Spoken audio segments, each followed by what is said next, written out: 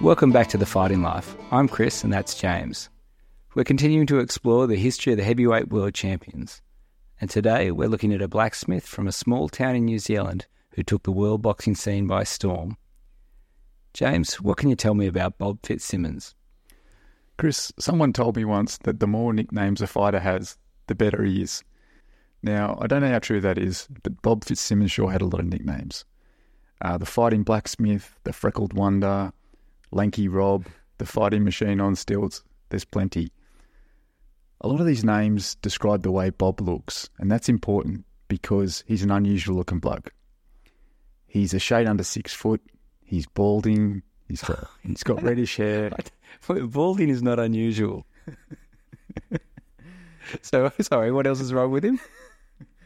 He's got bulging back muscles, really skinny legs, sticking out ears, lots of freckles.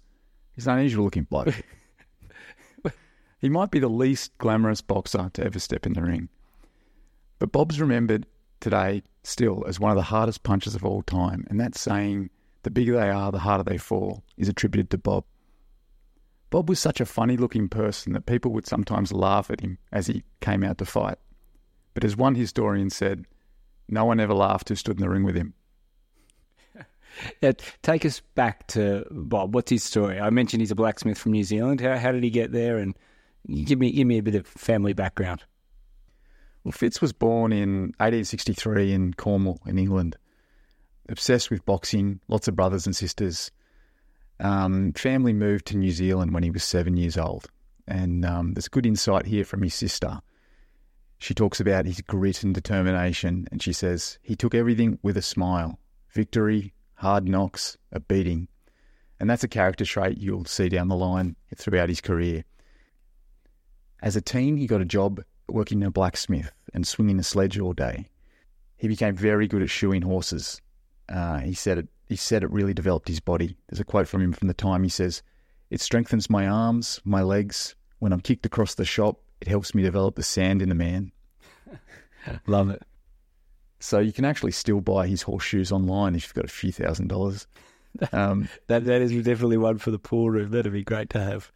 When does he start fighting? So yeah, he I guess when does he start boxing instead of just fighting with his brothers and sisters? So he's fighting with his brothers and sisters, and he starts fighting around at the smith, at the forge. So if there was any drunks around town or people who won't want to pay their bills or something like that, Bob's there to sort them out. And people would come from far and wide to watch him fight. He was a great fighter. In 1880, he enters into his first boxing competition, and that's run by a famous boxer from the era called Jem Mace. Yeah, Jem Mace, for those that don't know, he was, English people would call him the father of modern boxing. He was a welterweight who won the heavyweight championship of England, and a phenomenal boxer, about 70 kilos, and at a time when people would stand in front of each other and trade punches in the heavier weights, he was willing to go up against those heavier weights, fight like a lightweight, which he was, but he could dodge punches, slit punches, move in and out, and just tear apart opponents and cause them a lot of damage. And, well, to speak about why he's important, I guess, quickly, he's a guy that then took his fame, encouraged glove fighting, and went around the world, touring the world, spreading that gospel, and setting up boxing schools around the world and exhibitions. So a good person to cross paths with early in your boxing career.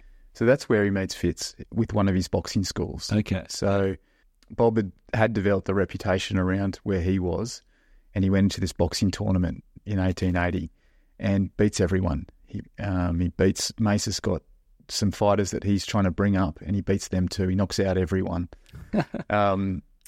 The next year, Mace comes back through town with the same boxing competition, and Fitz wins it again. Mace isn't happy about it, but he says to Fitz, "You need to go to Sydney, so leave New Zealand." And so he's heading across to Sydney. What's the reason for going there? Why is Sydney a mecca for boxing then? So in Sydney at the time, you've got Larry Foley, who's running the gym in Sydney, and it's just a hotbed of talent.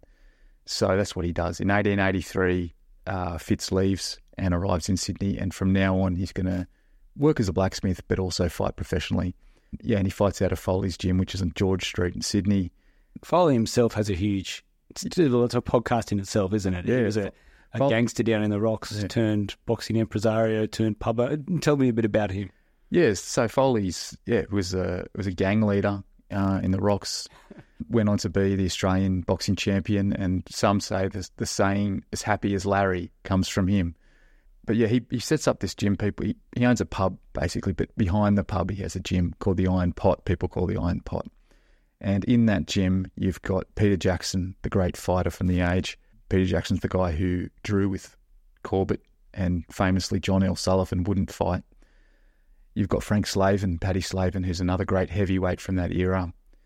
And you've got young Griffo, who is maybe one of the greatest defensive boxers of all time. What happens to Fitz when he's amongst that talent and working with those boxers? It just develops him. He really sort of refines his boxing ability here in Australia. And he goes on to be the Australian middleweight champion when he's around these fellas. And I'll talk here a little bit about Fitz's training routines, because it's pretty interesting. I read his book, Physical Culture and Self-Defense, from 1901. In his book, he talks about, it's really common sense stuff today, but he talks about the right ways to train.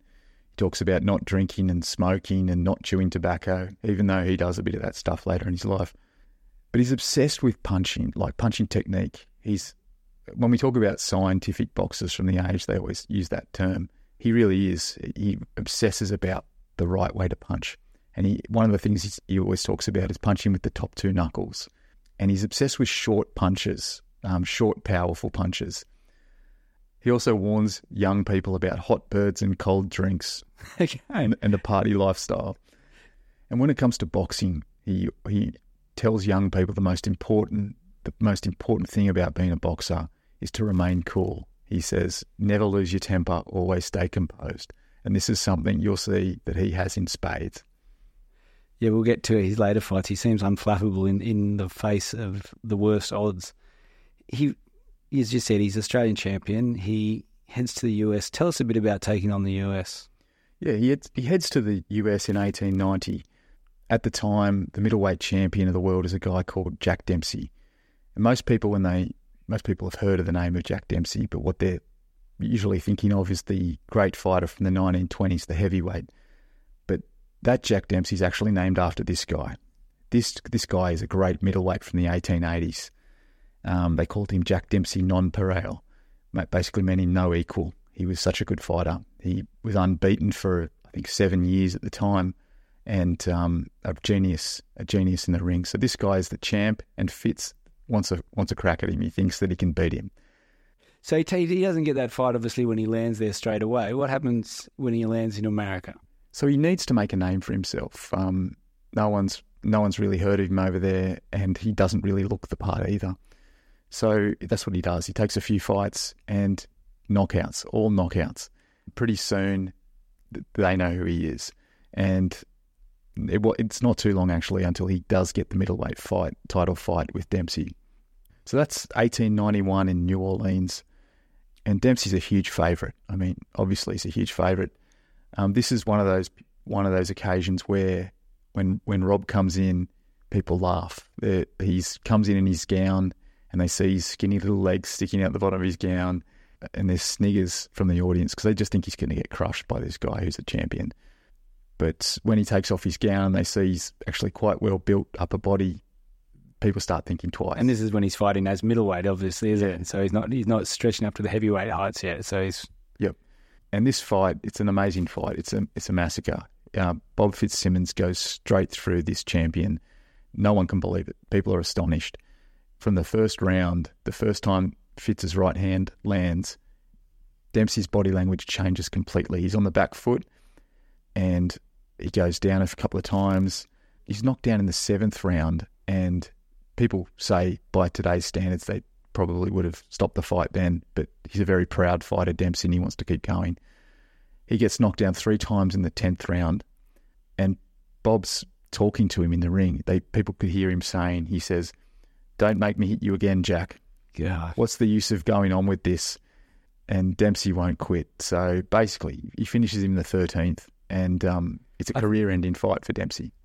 I think it just goes to show how tough those blokes were as well. Because this Jack Dempsey is known for not his toughness. He's obviously tough, but what's made his reputation is his skill and avoiding getting hit. Yep. And, people couldn't lay a finger on him. Yeah. And then all of a sudden he's got someone who's bashing him, and he doesn't fold up when he's confronted with that. He just keeps coming up again and again and again and just taking all the punishment that's meted out to him. So there's an interesting sort of sidebar here. So Dempsey's never really the same after this fight. He has a couple more fights, but he's not the same man. And he goes through a period of really poor health, and he actually dies a few years later.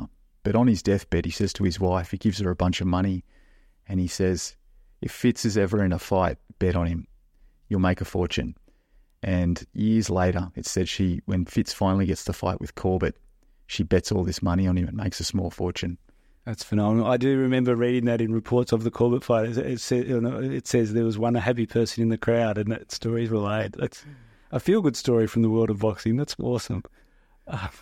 He wins that fight. Can you tell us about how he moves through the middleweight division after that? Yeah, so for the next 2 years, he fights a few non-title fights, but he does defend his belt against a guy called Dan Creedon. Dan Creedon's a Kiwi. He's a New Zealand fighter as well.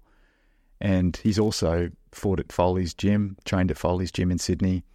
And people are really high on this fighter. They think he could be the next big thing. There's a lot of backing, but Fitz stops him pretty easily. He knocks him out. He's out cold for 5 minutes when Fitz beats him. And this is him defending his title. So after he defends his title, he gets a telegram, comes in straight away, and the telegram is from Richard K. Fox. And listeners might remember, Richard K. Fox is the sort of Don King character from that era. He's a man who's a bit of a kingmaker. He runs a newspaper called the Policeman's Gazette. And he basically sends this telegram through saying he's prepared to offer $10,000 for the heavyweight title fight between Fitzsimmons and Corbett, which is great news for Fitzsimmons, who'd love to fight Corbett, but Corbett doesn't really want to fight Fitz. Yeah, we know from the Corbett episode we talked about that fight takes a long time to happen. So what happens when Fitzsimmons is waiting to get his shot at Corbett? There's some tragic moments, actually. Fitzsimmons in 1894, he's doing a sparring roadshow, and where basically people come along to watch him spar and train and hit a bag and that sort of stuff. And he's training with an Aussie guy called Con Riordan, and apparently Con had been drinking, and he steps in the ring with Fitz, and he was throwing some big shots at Fitz, which you wouldn't do. You wouldn't do and for an exhibition. Yeah, not for an exhibition. And he starts landing some big shots. He can box. He's landing some big shots on Fitz, and Fitz decides to defend himself. He kind of gets cornered, and he does his classic move. So Fitz has got a signature move at this time. It's you can look it up on YouTube. It's called the Fitzsimmons shift. And basically what he does with this move is when he throws his right hand, he steps forward. So he steps forward into a southpaw position. And what he's done there is he's closed the distance on his opponent. And he's put himself in a position to throw a left hand, a short left hand. And he does that to his opponent's midsection usually. And he hits Riordan with this left hand, drops him. And, people drag Riordan out of the ring, and Fitz keeps sparring. Anyway, a couple of minutes later, he looks over next to the ring, and Riordan's slumped in his chair, and he knows he's in a really poor way. So he takes him to the hospital, but it's too late. Riordan dies. And Fitz is charged with manslaughter. He's later acquitted from it, but it really affects him. He's upset about this for ages, So does he sort of take a bit of time off the ring? Like he doesn't plan to fight for a while? Yeah. Is there talk of retirement? He talks of retirement, doesn't want to come back, doesn't know why he's doing it. He always saw himself as a blacksmith, and he was doing this to make some money, and he doesn't want to be killing people. He's not that kind of guy. You see it as well. He's a guy with brutal power who knocks people out, but in the accounts from boxers that he fought with, there's a feeling of camaraderie, if anything. Yeah. There's not a vicious streak in him. Yeah, his mates, the people he fought all said he was like a real playful person, very happy person, and he wasn't a malicious person. He was well liked, definitely well liked. He does come back, obviously. One of the fights we see him come back with is Peter Marr, the Irish boxer, who, just an anecdote quickly that I liked, he'd already fought this Peter Marr, who ended up getting a version of the title when Corbett himself retires and bestows the title on Peter Marr. In the first round, he was in a bit of trouble, a lot of trouble, and Choinski, what was his nickname? Choinski's nickname? The California Terror. Yeah, that's an awesome nickname, speaking of nicknames. And also known as Chrysanthemum Joe. Yeah, I'd go with California Terror. The California Terror was in Bob Fitzsimmons' corner, and Fitzsimmons had a bad first round and was fading or not looking good, and Choinski, to revive him, had to bite on his ear to sort of snap him out of it. So, yeah, geez. He ended up beating Marr. This was their second fight, and this was ostensibly for the heavyweight title. That was over pretty quickly, the second one, wasn't it? Yeah, 90 seconds. Fitz finishes him in 90 seconds. And it's funny. I think the most interesting thing about that fight is just the location was on a sandbank in the Rio Grande because it wasn't allowed to be in Texas. Yeah. But yeah, he captures a bit of the heavyweight title here. And, it's a big deal. But he still wants that fight with Corbett. He wants to fight them. He wants to beat the man who beat the man, sort of thing. In the chase for it, the thing I like about Fitzsimmons in his time, he doesn't look for an easy fight to keep him busy. His next fight before he locks in Corbett is Tom Sharkey, Sailor Tom, who has been described as built like a keg and just a guy that keeps coming and keeps throwing. So that's a really interesting one. Sharkey is a very aggressive fighter. And this fight happens in San Francisco in 1896. And it's interesting because Wyatt Earp, the famous gunslinger and lawman, is in town at the time. And someone asks him to be the ref of this fight, such a big fight. And he says he'll do it. It's very strange, to get this guy to ref a fight. So, but Fitz's camp here before the fight takes place, that there's going to be the fixes in, and they hear that money might have exchanged at hands, and that this Wyatt Earp was going to tip the scales towards Sharkey.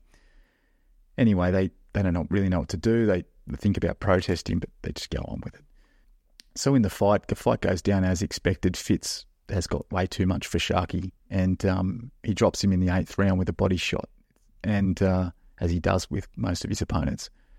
And as Sharkey goes down, he grabs his groin. Fitz laughs because he knows he didn't hit him in the groin. Sharkey's sort of indicating that he's been hit low. And unbelievably, Wyatt Earp rules a disqualification and awards the fight to Sharkey. And Fitzsimmons is livid about it. He can't believe it. The crowd is upset about it. They interviewed Fitz afterwards, and they asked him what happened, and he said, "I was robbed, that's all. I expected it and I got it." It's really interesting, this one, I find, because it's almost like people just ignore that it happened. Yeah. In the papers and things, it was widely acknowledged that he got dudded out of it, so it didn't put a roadblock in his way to a fight with Corbett at all. No. He was still and man Corbett had to fight. Yeah. And Wyatt Earp had his Colt 45 with him as well, so no one was going to argue. Yeah, it's like, okay, Wyatt, whatever you want, mate, that's fine, bye. So Fitz finally, after this fight, he finally gets his heavyweight title fight with Jim Corbett. We talked about that last podcast, obviously. Is there anything you want to talk about in particular we didn't get to cover? Well, just, I guess, what different people they are. So they're very different people. Fitz is very easygoing. He's very open. He's working class. He's, still sees himself as a blacksmith. He's always playing jokes, that sort of stuff. Whereas Corbett is very serious. He's a superstar. He's high society. He dresses well. He's an actor. He's very vain. He's got a very high opinion of himself. And so these two guys, very different people. And when it comes to ability, Corbett is definitely the favourite. He's a superstar. He's the man who beat the man. He beat the great John L. Sullivan. He's bigger than Fitz. He's faster than Fitz. He's younger than Fitz. He's flashy. Moves his feet a lot more. No one could really see Fitz, the middleweight, coming up and beating this great heavyweight. Fitz is, as I said, he's smaller. He's older, but he's got probably three things going for him. He's got that incredible power in both hands. He's got a great boxing brain, and he's got that thing that his sister said at the start. He's got that grit that he just can keep going when he gets hurt. And these two people, Corbett and Fitz, have never liked each other. They've had a couple of run-ins over the years. And you sort of spoke about it last time on the podcast, but they almost have a fight. There's another episode where Fitz tries to shake his hand, Corbett's hand, and Corbett refuses to shake his hand. He says, "I'll only shake your hand in the ring." So yeah, there's a lot of bad blood between the two, and this fight is a long time coming. So tell us what happened when these two squared off in the ring. So as expected, the early rounds were all Corbett. Too fast, too strong, just had it all. Fitz is getting, after 2 rounds, Corbett's seconds, his cornerman thought that he actually won the fight. They were saying to him in the corner, "You've got this, it's over." Fitz wasn't doing much. He was, he looks outgunned. In round 6, Fitz gets dropped and he's down on one knee. He's starting to bleed everywhere. He's a real bleeder, Fitz was. And Fitz gets to his corner after this round and he says to them, "He ain't hurt me yet. He's fast. Never mind the blood. I've got him licked." And I think this is a great moment because it shows this guy's lost every second of the fight up until this point, but he somehow thinks he's the man here. He's got him figured out. So as you might remember from the last pod, Fitz catches Corbett. He starts to land his punches, and in the 14th round, he lands that body shot, his famous body shot, and then he finishes him with the right hand over the top.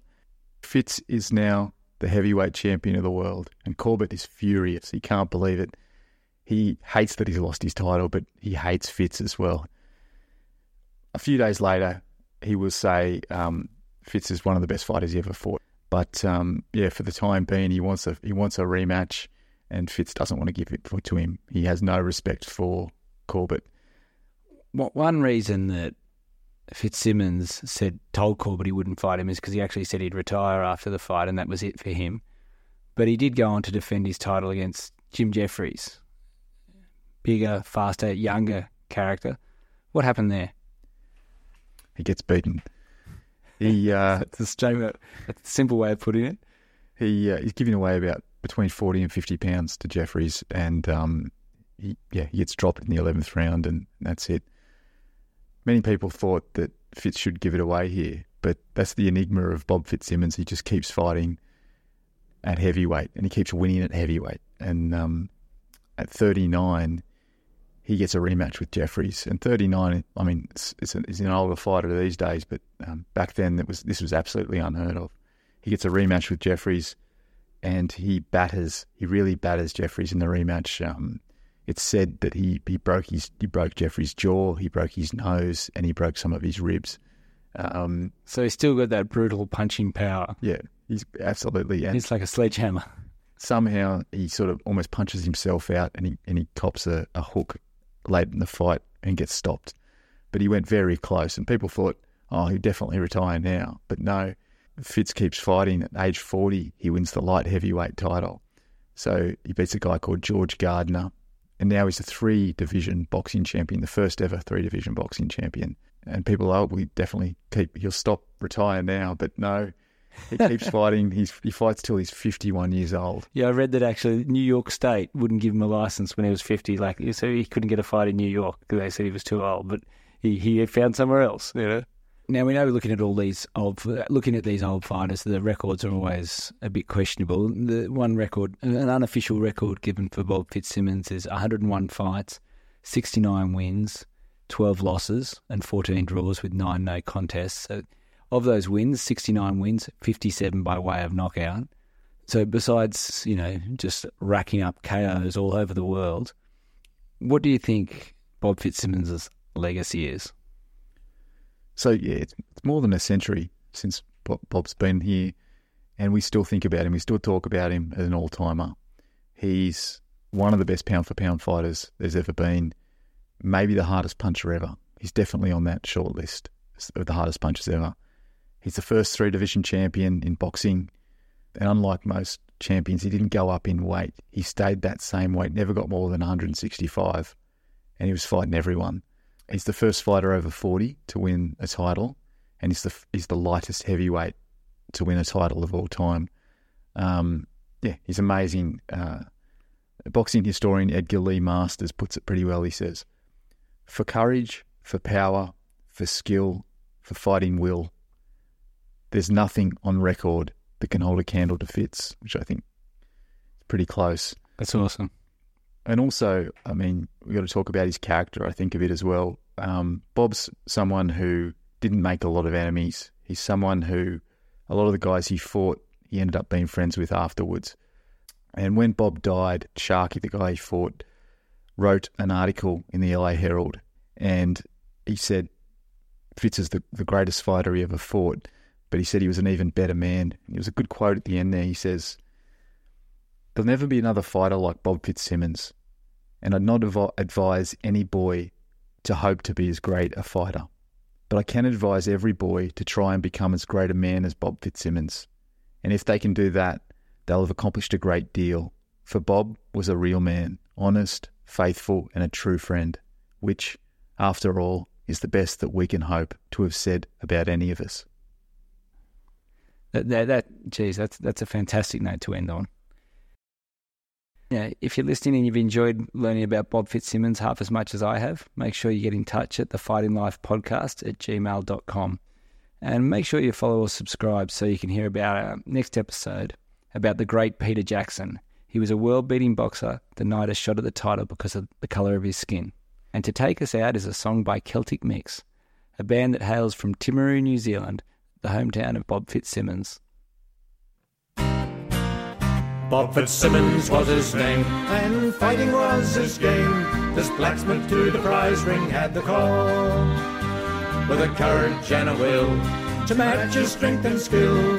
Pound for pound, the greatest pug of all.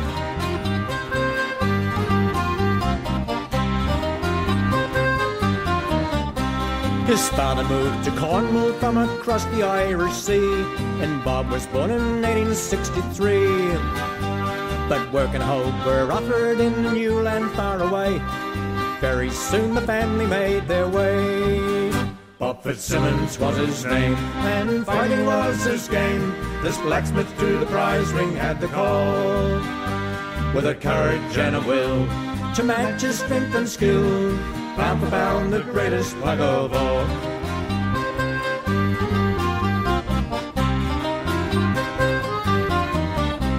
They landed in New Zealand after 90 days at sea. Only 10 young Bob was full of dreams, and working at the anvil he became as tough as steel. With fists of granite other pugs would fear. Bob Fitzsimmons was his name, and fighting was his game. This blacksmith to the prize ring had the call, with a courage and a will to match his strength and skill. Pound for pound, the greatest pug of all.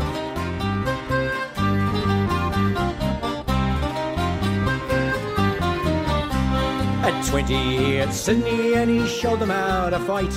This freckled lad had local pugs in flight, but the maker of the slugger was in the USA. In 1890 Bob was on his way.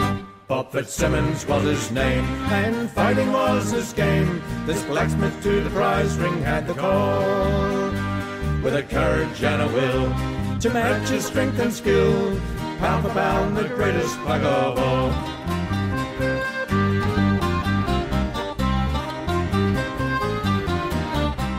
He beat a pug called Dempsey for his first world crown, then stopped Jim Corbett in the 14th round. 3 world titles he had to his name, and now he lives in boxing's Hall of Fame. Bob Fitzsimmons was his name, and fighting was his game. This blacksmith to the prize ring had the call, with a courage and a will to match his strength and skill. Pound for pound, the greatest pug of all.